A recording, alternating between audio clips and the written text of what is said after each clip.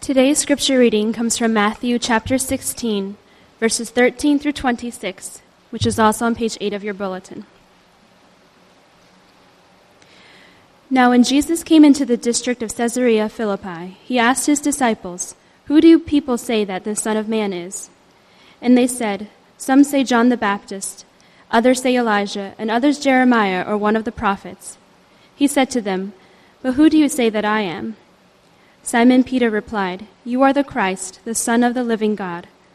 And Jesus answered him, "Blessed are you, Simon Bar-Jonah, for flesh and blood has not revealed this to you, but my Father who is in heaven. And I tell you, you are Peter, and on this rock I will build my church, and the gates of hell shall not prevail against it. I will give you the keys of the kingdom of heaven, and whatever you bind on earth shall be bound in heaven, and whatever you loose on earth shall be loosed in heaven." Then he strictly charged the disciples to tell no one that he was the Christ. From that time, Jesus began to show his disciples that he must go to Jerusalem and suffer many things from the elders and chief priests and scribes, and be killed, and on the third day be raised. And Peter took him aside and began to rebuke him, saying, "Far be it from you, Lord, this shall never happen to you." But he turned and said to Peter, "Get behind me, Satan. You are a hindrance to me, for you are not setting your mind on the things of God, but on the things of man." Then Jesus told his disciples, "If anyone would come after me, let him deny himself and take up his cross and follow me. For whoever would save his life will lose it, but whoever loses his life for my sake will find it. For what will it profit a man if he gains the whole world and forfeits his soul? Or what shall a man give in return for his soul?" This is God's word. We're beginning a new series, and it's really two mini-series about the vision of Metro Presbyterian Church. And we're talking about the values, some of the values that drive our church, one being creativity, the other being community. And those two series, in between those two series, before we start them really, I always like to begin with a small intercalary or a small series or sermon that reminds us about what brings us all together, and that's the gospel of Jesus Christ. So today, even though we're entering into a series about creativity, I'm going to, again, bring us all together and talk about the gospel. What is the gospel? And what does it mean to be gospel-centered? And there's no better passage that I can think of than this one. This is pretty much my favorite passage in the Bible. Somewhat obscure, I guess. Some of us who've grown up in the church may have read this text several times, but it's a revealing passage where Jesus talks about finding yourself, spiritual finding. He says, if you do this and this and this, you're going to find it. Find what? Verses 25 to 26, pretty famous passage in the church. I'm going to just read it very quickly. He says, "Whoever would save his life will lose it, but whoever loses his life for my sake will find it. For what will it profit a man if he gains the whole world and yet forfeits his soul?" The words life, the word soul there, mentioned about 3 or 4 times here in this passage, is the same Greek word, psyche, where we get the word psychology. And the translations use different words to help us understand what Jesus is really trying to tell us here, but it decreases the fact that that one word is being used prominently throughout this passage. And so it's a very rich word. But basically what he's saying is this. Jesus is saying, I'm going to tell you the key to finding yourself. Here's how you find yourself. Here's how you connect with who you really are. You want to find your potential? You want to find your life? You want to recognize and experience how many options you have? What kind of freedoms you have? Well, there's no more urgent topic or issue in the modern world today than that.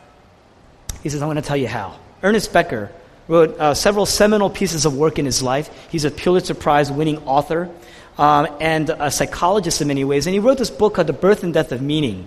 And here's what he writes. He says, most of our life is in large part a rationalization of our failure to find out who we really are, what our basic strength is, options, potential, freedom, right?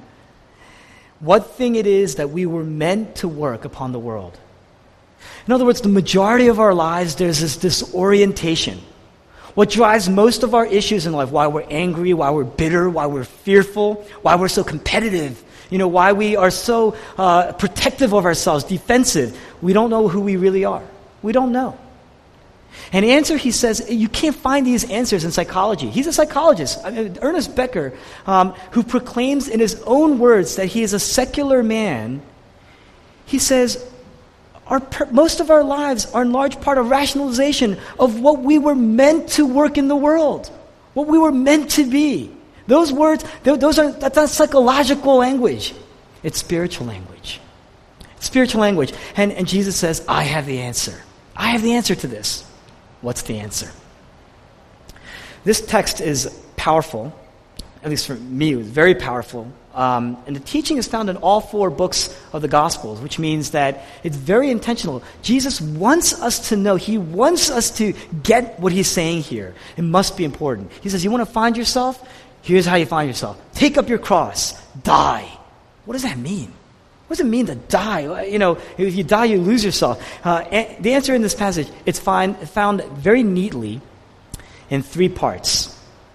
3 parts. As in most parts of the Gospels, usually there's some incident. The incident triggers a teaching. You see that pattern throughout the Gospels, and you see that here in this text. 3 parts, and we're going to go to 3 points. Jesus and his praise of Peter. You see that in verses 13 to 20.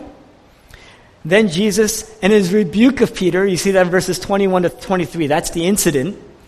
And then the teaching that follows. That's verses 24 to 26. His praise of Peter, that's the first part. Verses 21 to 23, his rebuke of Peter. That's the incident. And then the teaching that follows, verses 24 to 26. First, Jesus' praise of Peter. He begins by asking his disciples. Verse 13, he says, who do people say the Son of Man is? Who do people say that I am?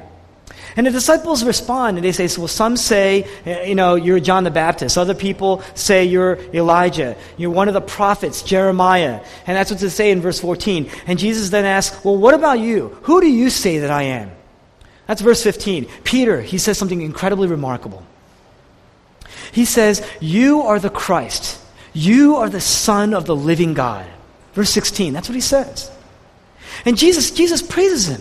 Jesus praises Peter. He says, on this rock, your name is Peter. The Greek word is rock, Petra. Your name is Peter, and on this rock I will build my church. Amazing praise there. What is Peter saying? Peter says, wait a minute. I know other people say that you're a prophet like Elijah, like Moses, like Jeremiah. But you're not just a prophet. You can't just be a prophet. All the prophets, Moses, Elijah, Jeremiah, even John the Baptist, they pointed ahead to a day of salvation. You're always pointing to yourself. All the prophets teach, and when they teach, they say, declares the Lord, thus saith the Lord. But that's not what you say. You always say, truly, truly, I say to you. I'm telling you the truth. I tell you the truth. In those days, rabbis would teach. They teach sitting down. Everybody, their disciples would stand around them, and as they're teaching, they would say something, and then they would let everybody who's standing around listen to what they're saying, verify and validate what they're saying, and they would respond. The people would sit around and say, amen. In other words, I declare that this is true. And yet here, Jesus, he starts out with amen. He says, I tell you the truth. In other words, I'm taking your authority away to actually validate what I have to say, because what I'm saying is true truth. Truly, truly I say unto you. So you're very, very different. You're completely different than other prophets, very different than other teachers, other rabbis. You don't need validation. Other prophets, they point to the truth. You say, I am the truth. Other prophets point to the way. You say, I am the way. You say, no man comes to the Father except through me. I am the way. Peter's confession, incredibly remarkable. And Jesus blesses Peter. He blesses Peter. Verses 17 to 20. He blesses him. He says, what you've learned, what you're saying right now, it can only come from God. It can only come from my Father in heaven. Now, Roman Catholics and Protestants, they disagree, particularly on this set of verses right here. On this rock I will build my church. But whether you come from a Roman Catholic background or from a Protestant background, both of them, it doesn't matter, because both of them agree on this one truth. That if you do not understand, if you don't agree with what Peter is saying right here, his confession on the true identity of Jesus, you do not have a foundational faith of a Christian. You don't have a foundational faith of a Christian. What do I mean by that? Every other religion, a leader says, salvation, you want salvation? Here's how you get it. You got to do and you got to follow this series of steps or these laws or these rules. But Jesus is the only leader that says salvation is not through striving, but through receiving. I strove. I came and I strove so that you can receive. And until you get that, until you understand that, you're not in the church. You're not a Christian. You could have grown up in the church all your life, but until you get that, you are not a Christian. What Peter said, it's the Constitution, it's the article on which every human being, every Christian in the church rises and falls. That's what he says. Jesus' praise of Peter. It's one of the most remarkable praises that he would ever say to anybody while he was on earth. And it reveals who he is, what his real identity is. Now, the second point. Immediately after this, it says in the next verse, from that time, meaning immediately after it, and that time including, Jesus starts to go, and, he rebukes Peter in this passage, in this series of verses, 21 to 23. And it's interesting because, when he's talking to morally outcast people, socially marginalized people, the poor people, the prostitutes, the sick, he always calls them friend. He always calls them daughter. He always says that. To religious people, to teachers of the law, he's much harsher. He's much more direct. He calls them hypocrites at times. But never in all the Gospels does he ever utter what he utters to Peter here in this passage. He almost curses Peter. He calls him Satan. That's incredibly harsh. Moments after, he just uttered the most impressive praise that anybody could ever receive. So it's very intentional. And notice he does this in public. If you have something bad or mean that you need to say to somebody, what do you usually do? You pull them aside. And Jesus is no less wise. He normally pulls you aside. He tells you in private. But here, in full public view, Jesus approaches Peter and he curses him. In public, he intends for all of us to see this. He intends for all of us to understand the meaning of this. What's going on here? Peter says, you are the Son of the living God. Peter's referencing the book of Daniel in the Old Testament. In Daniel chapter 7 of the Old Testament, it says the Son of Man will come on the clouds with the angels of God. That's what he says. And Jesus affirms that.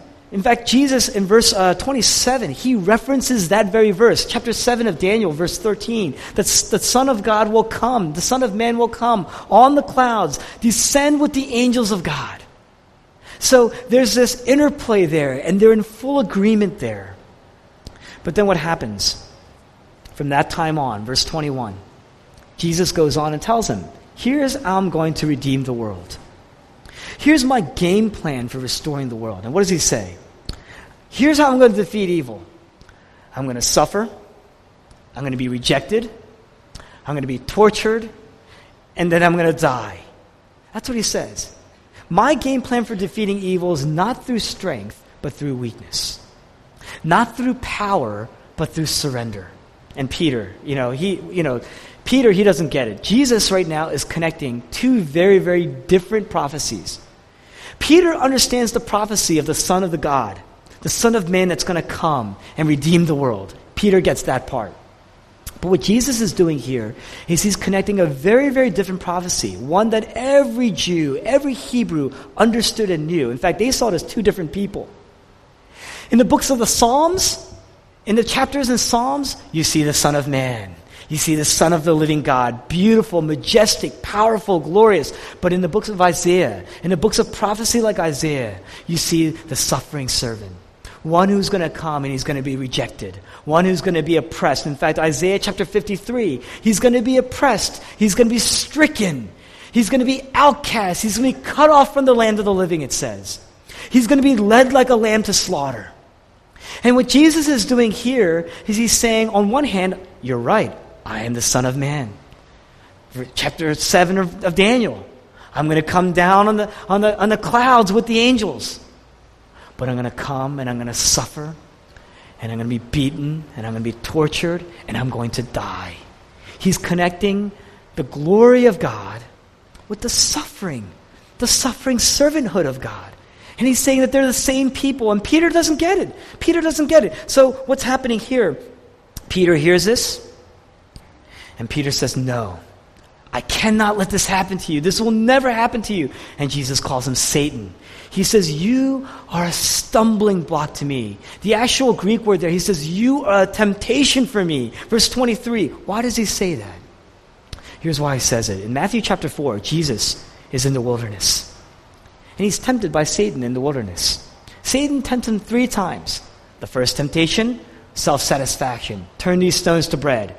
The second temptation, it was, if you jump off this high place, angels will come and lift you up so that your heel doesn't even strike the ground, he says. It was for protection, self-preservation. The third temptation, he takes him to a high place, and he says, I will give all these things to you if you'll just bow down to me. And what is that? Self-fulfillment. Those 3 temptations, satisfaction, preservation, fulfillment.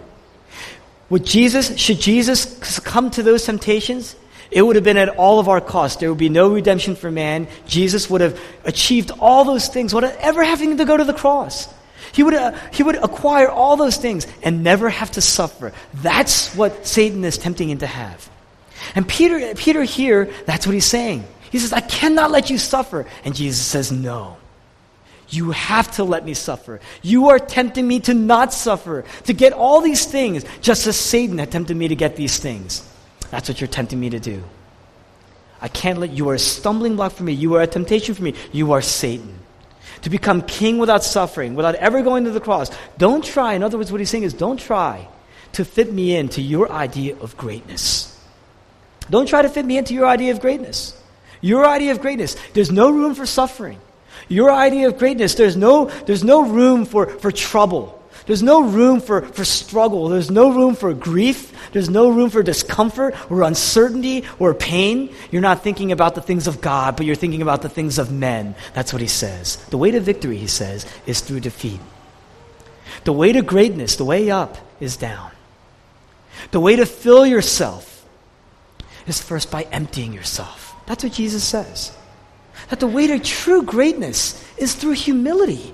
Through humility. I'm going to suffer. I'm going to die because the kingdom is going to advance through my suffering and through my humiliation and through my pain. He didn't say, I went to the cross so you'll never get a cross. That's the mark of immaturity. That's what an immature believer, that's what an immature Christian says. Christian immaturity looks like this. Jesus died so that really bad things can't happen to me. Or Jesus died so that I won't do bad things anymore. That's Christian immaturity. And you know how that looks? Tremendous guilt. Or tremendous resentment. Guilt because I can't believe I did these bad things. I didn't know I was capable of doing these kind of things. Or resentment. I didn't know that these kind of things would happen in my life. My life was not supposed to turn out like this. That's immaturity as a Christian. That's Christian immaturity. Think of it this way. If the kingdom of God advanced through Jesus' suffering, Jesus' humiliation, Jesus' pain, then surely it would advance through your suffering, through your humiliation at times, through your pain, wouldn't it? If it would have happened through God's own Son, and we're considered God's children, we are God's children, then surely it would happen through us as His children. The essence of Christian maturity is to understand that if the kingdom of God advances through Jesus' suffering and pain, it would advance through our suffering and pain and through our sacrifice. Do you understand that? Do you get that? Because if you do, then you're growing. Then you will be prepared to find who you really are. And so the last part of this is the teaching. The first part was the praise. The praise revealed Jesus' identity. Peter confessed who Jesus really was. Do you get who He is? Do you get that? But the second part of it was Jesus' rebuke of Peter. And it shows us that we need to suffer. We will suffer. There are going to be times of pain. And the mark of maturity is not that you're suffering. You don't look for suffering. But when you suffer, you recognize that the kingdom advances through your suffering and pain just as it advanced through Jesus' suffering and pain. Then you'll be prepared to find who you really are. And that's the last part, the teaching. how does our suffering, how does our pain, because Jesus says, follow me. He says, you want to find yourself? Take up your cross. Just like I suffered, you suffer, and you follow me. That's what he says. Follow me. That's his teaching. How does our suffering, how does our pain and our struggles help us to find our true identity? In our world today, we're averse, by the way, to suffering in our world. There are two distinct ways that we try to define ourselves. David Brooks, one of my favorite books, I read it about 10 years ago. He's an NPR commentator, and he actually is a resident of Philadelphia. He lived outside of Philadelphia in Wayne, Pennsylvania. And he's a New York Times correspondent. He wrote for the New York Times. He wrote for the New Yorker, the NPR commentator. He wrote a famous book called Bobos in Paradise. He was chronicling how today's wealthy people live. Because the wealthy people is a younger generation of people. Nowadays, we get a lot of younger people are getting wealthy, especially during his time. And so he wrote, pretty much in the 90s, how do these people live? How do Generation X people live today? And this is what he writes. And he's reflecting on picking up the New York Times, the wedding column, and reading the wedding column. This is what he writes. When America had a pedigreed elite, the page, the New York Times, the wedding page, emphasized noble birth and breeding. But in America today, it's genius and geniality that enable you to join the elect. And when you look at the Times wedding page, you can almost feel the force of the mingling SAT scores. It's Dartmouth marries Berkeley, MBA weds PhD, Fulbright hitches with Rhodes. Summa cum laude embraces summa cum laude. You rarely see a summa settling for a magna. The tension in such a marriage would be too great.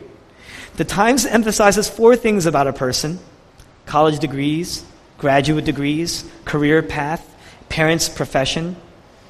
And for these are the markers of upscale Americans today. The Times wedding page didn't always pulse with the accomplishments of the resume gods. In the late 1950s, the page rejected a calm and more stately ethos. The wedding accounts of that era didn't emphasize jobs or advanced degrees. The profession of the groom was only sometimes mentioned, while the profession of the bride was almost never listed. And on the rare occasions when the bride's profession was noted, it was in the past tense, as if the marriage would obviously end her career. Instead, the Times listed pedigree and connections. The first way to define ourselves in our world is what we call the traditional, the 1950s, according to David Brooks, the traditional, or what we call the Eastern approach today. And that's through family, through responsibility, through loyalty, through duty. Duty is the means by which we uphold family and status. Decisions are never your own. In an Eastern world, decisions are never your own. In essence, in order to find yourself, you have to completely lose yourself. Lose yourself in your community. Lose yourself in your family. Lose yourself to duty. That's what it says. The second approach is what we call the modern approach. The modern, or some call the Western approach. And that is through self-discovery, through self-finding, through finding yourself. Remember the movie Sabrina? It was a movie that was made a long time ago. It was made twice, actually. There was an older version, but if you watched a more recent version in the 90s with Harrison Ford, Julia Ormond, this unattractive, naive, lower-class teenager actually runs off to Paris, studies in Paris. And in Paris, what does she discover? The arts, the culture of the times, her calling in life, and she experiences love. And she says what? Her famous phrase in that movie, "I found myself in Paris." The traditional approach is to lose yourself. To lose yourself, duty. The modern approach is to find yourself, desires. So you either lose yourself or you find yourself. You succumb to duty or you succumb to your desires. Jesus says, I want you to have an identity. I want you to find yourself. I want you to know yourself, but not apart from me. In fact, you will never know. You will always be lacking. You will always be running around in circles. If you're trying to find yourself through duty or through desires, you will always be unhappy, he says. Unless you find yourself in me. I want you to have an identity, but I want you to find yourself in me. I want you to find yourself through me. That's what he says. Verse 24, if anyone will come after me, he must first lose himself. He must first deny himself. Then he must take up his cross and follow me. He says, look at the cross. I want you to first deny yourself. Then I want you to look at the cross and let that shape everything you do. Let that shape everything you believe. Let that shape everything you think. And it's going to shape and then you're going to find joy. Then you're going to really, you know why? Because you really connected with who you really are. How do you do that? Now, on one hand, he doesn't say, I want you to deny yourself. I want you to just die. He doesn't say that. Because then you would have completely lost yourself for good. He also doesn't say, I suffered so you would never suffer again. That's the key to finding yourself. That's not what he says either. He says, when you suffer for me, I want you to suffer for me. Then, when you suffer, you will become more like me. That's what it means to follow after. That's what it means to become my disciple. When you suffer as a Christian, he says, then you will connect with what it means to advance the kingdom of God in yourself and in other people. Only then you'll realize that Jesus, who Jesus is, what he really did for you. That he took care of the real guilt.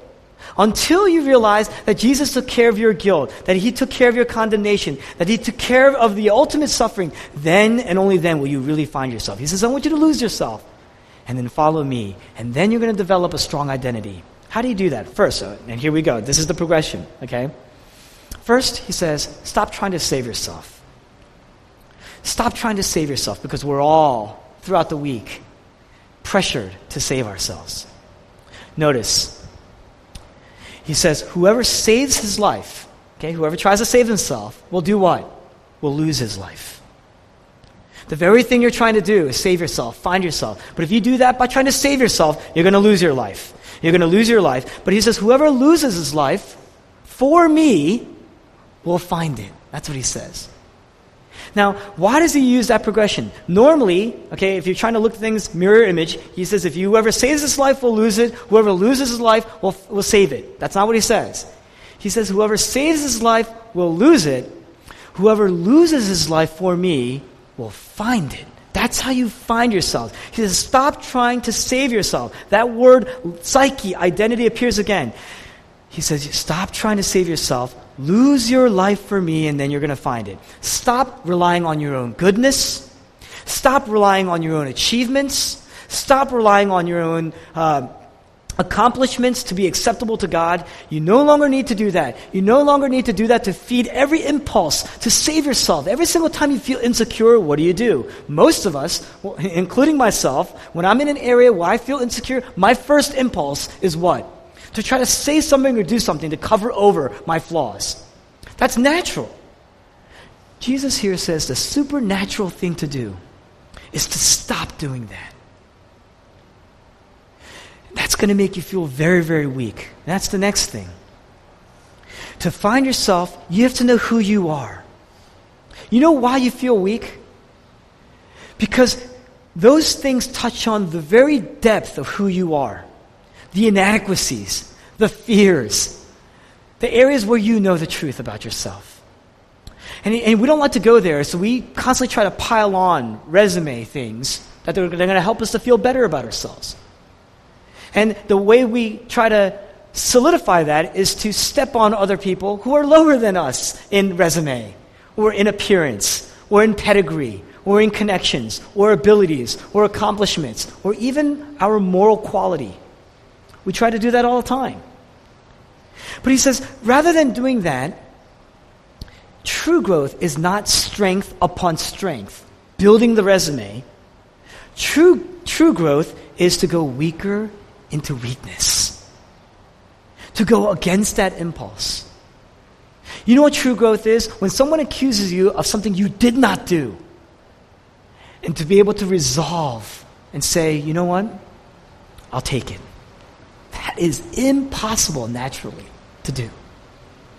True growth is to be, when someone accuses you, and rather than coming back and saying, well, you know what about you? But stopping and saying, that's true. That's actually true. And if it's not true, I'm definitely capable. I may have done that. I will consider the possibility of that. That's growth.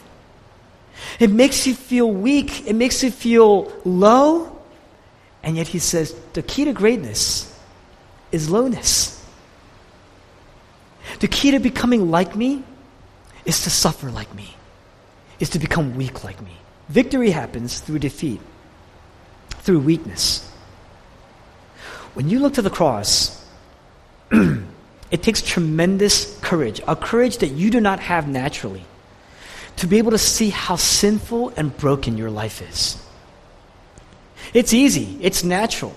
It takes a lot more shallowness to be able to put something to cover over your flaws. It's very easy to do that.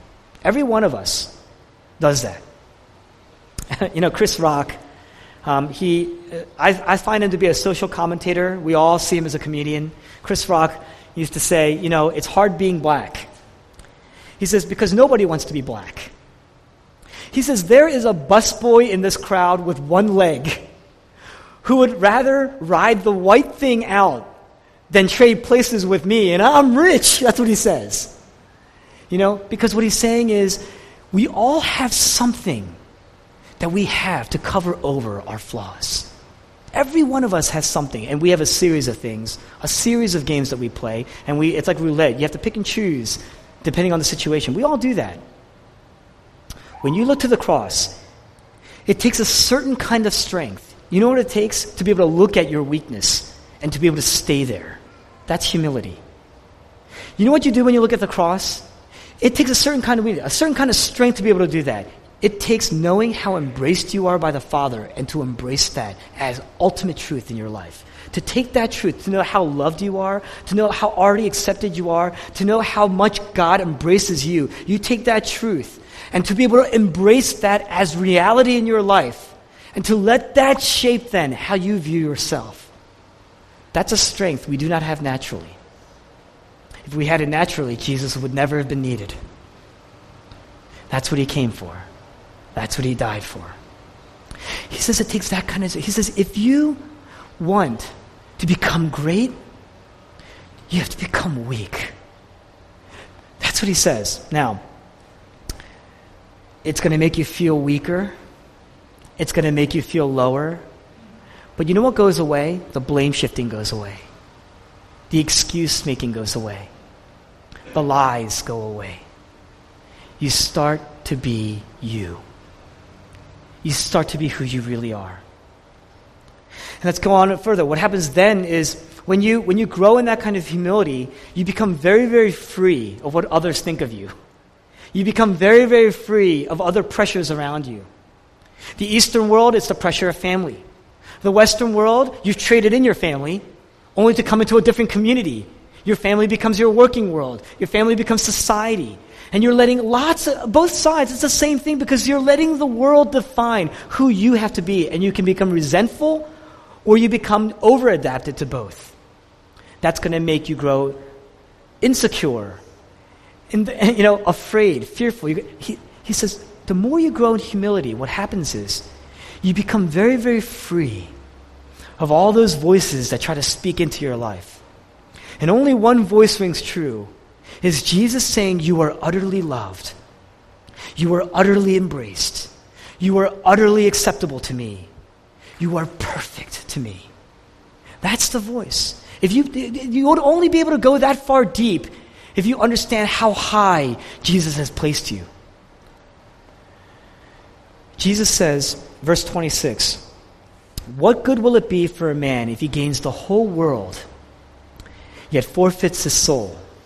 What can a man give in exchange for his soul? What he's saying is this: our careers, our wealth, our achievements, our status, our pedigrees, our reputations, we're always striving.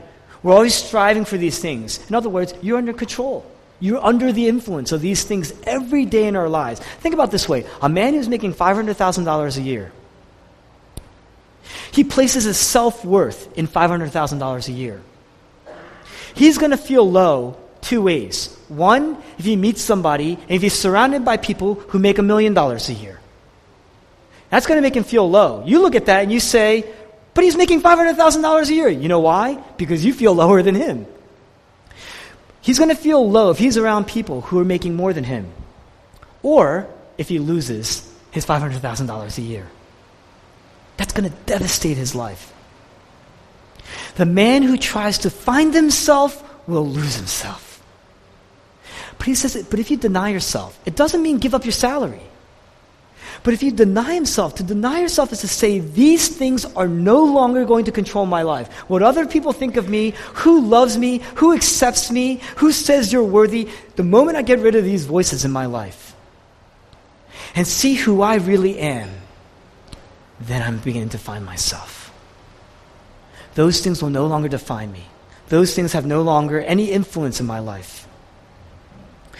Jesus says, what I paid to have you, what I gave up to have you, what I lost, what I exchanged to have you, let that be your worth. Then you can look at these things and you can say, these things are good things in my life, but they no longer own me. They are not my life. They don't define me. They are not who I am. They are not my psyche. How do you do that? When suffering happens, that's how you do it. When suffering happens. When trouble comes into your life, that's when you realize. Because when trouble, the very essence of trouble is what? Something has come into your life and it's pulled the cord out of your energy source. You have no more strength. You drop to the ground. That's suffering.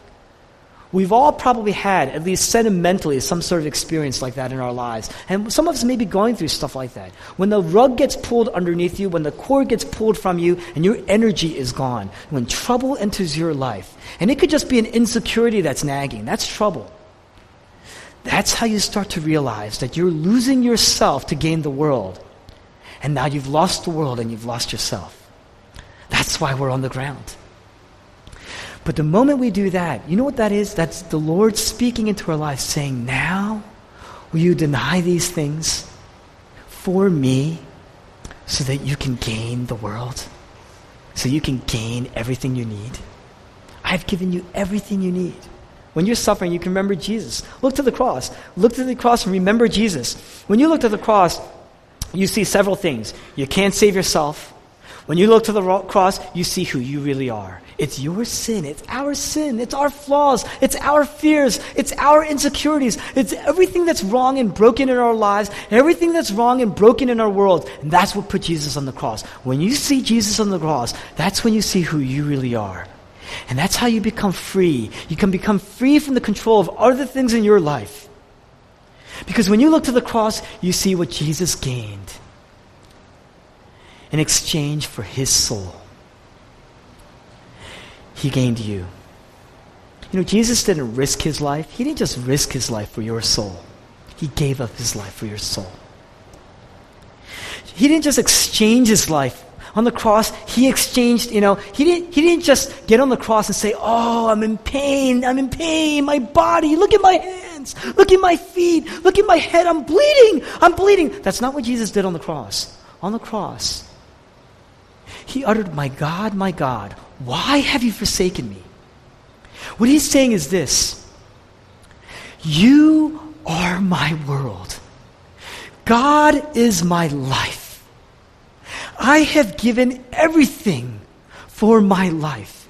And now I've lost my life. I've lost my soul. For what? For you. To gain you. To gain us. So that we would have identity. So that we could be found in him. That's what he's saying. Jesus on the cross, he lost his job. Jesus on the cross, he lost his status. He was the son, and he became the servant. Jesus on the cross, he lost his position, and ultimately he lost his identity in exchange for our souls. On the cross, he sacrificed his entire soul, his identity, his psyche. He said, my God, why have you forsaken? I've lost my identity. The Trinity was torn apart and lost its soul. God himself lost his identity when Jesus was on the cross so that we would have an identity. The Trinity, the three members of the Godhead, had lost themselves so that we could have ourselves, who we really are. Do you get that? You have to take that truth and you have to plunge into that truth. And when you look at Jesus' suffering on the cross, that's how you see who you really are. You begin to see how messed up we are, how sinful, how weak, how powerless to sin we are, how ugly in sin we are. And when you can do that you see that your works can't save you. This is who we really are. And then you see how perfect he is, and you see how righteous he is, and how beautiful he is, and how majestic he is, and how imperfect you are. And then he suffered the ultimate suffering so you would never have to suffer the ultimate suffering ever again. For you. That's how loved you are. That's how accepted you are. That's how approved you already are in Christ. That's your redeemed identity in Christ. When you are humbled by the gospel, amazing things happen. No longer controlled by the world. That's how Christians have done amazing things throughout history. You know, you say, how could they have done those amazing things? But look at the disciples. Who were they? They all abandoned Christ at the crucifixion. We abandon Jesus every day. How do we do amazing things? It's because we found ourselves. It's because they found themselves. You grow a heart for the needy, even though they're going to impose on you, even though they're thankless, even though they're immature. You know, when people come over my house is a mess every single time. I'm like, I should work in a hotel because I know how to make a couch. I know how to clean a bathroom. And that's every day somebody comes over or a group of people come over. And they're never going to thank you for it. They're not going to thank you and say, I love the way you cleaned that toilet for me. They're not going to do that. You know, they're going to come and mess up the toilet again. You know? And the thing is, they're suffering. They're suffering. You know? And yet you have the strength to do that. You'll be able to serve the community. It's going to be uncomfortable because you're going to meet people you don't like, you never hung out with before. They're not going to be thankful, and it's going to be expensive. And that's going to be suffering. You're going to learn to trust people. People you never would have trusted. Some of you right now are in community groups. And in your life, you never would have connected with these people ever before in your life until you came here. What's happening? Something supernatural. It takes a certain level of humility and an experience of mercy and a need for mercy to know that, wow, the Lord is doing amazing things through this. That's what's happening. That's what's happening. It's suffering. It's suffering to do that. You're coming out of your comfort zone. And yet God does amazing things. He's advancing the kingdom through you and in you into other people. Right now, many of us are suffering. We're saying, God has let me down, or I must have let God down. And you're still thinking like God is some Eastern family member. You know, he's got rules for you, and you got to lose yourself and become a part, assimilate into his culture. And that's not what's going on. God didn't let you down. He has ultimate hope for you.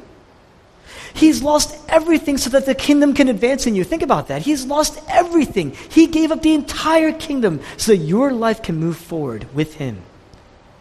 And if that's the case, you know, think about Jesus. If God would advance the kingdom through Jesus and his suffering, surely he has intent for you and your suffering. Let that challenge your guilt. Let that challenge you in your fears. Let that challenge you in your suffering, in your immediate suffering, and in the long-term suffering that you see. Let that challenge you. The Lord is working powerfully in that. Let it challenge your fears. You know, a lot of times we say, you know, gosh, I was so stupid. I made so many mistakes, and you become resentful. But you know what? Even that resentfulness, even that bitterness is against God, because you're saying, God, this is not how it was supposed to be. How could you have let me make these mistakes? That's what you're saying. God didn't give up on you. God didn't give up on you. He's remaking you. He is reshaping you. He's challenging you. Don't come to Jesus to use him to fulfill all of your dreams. He's got bigger dreams. You come to Jesus, surrender those dreams, deny yourself for him. And he will take you. I mean this. I think I'm at a decent age now where I can say, trust me on this. He will take you places. He will take you places. You probably didn't realize he was going to take you to these places, but he will take you to places, and you will experience amazing resolve, amazing strength you never thought you had to do those things, to be those things. He is no fool who gives up what he cannot keep to gain what he cannot lose. Let's pray.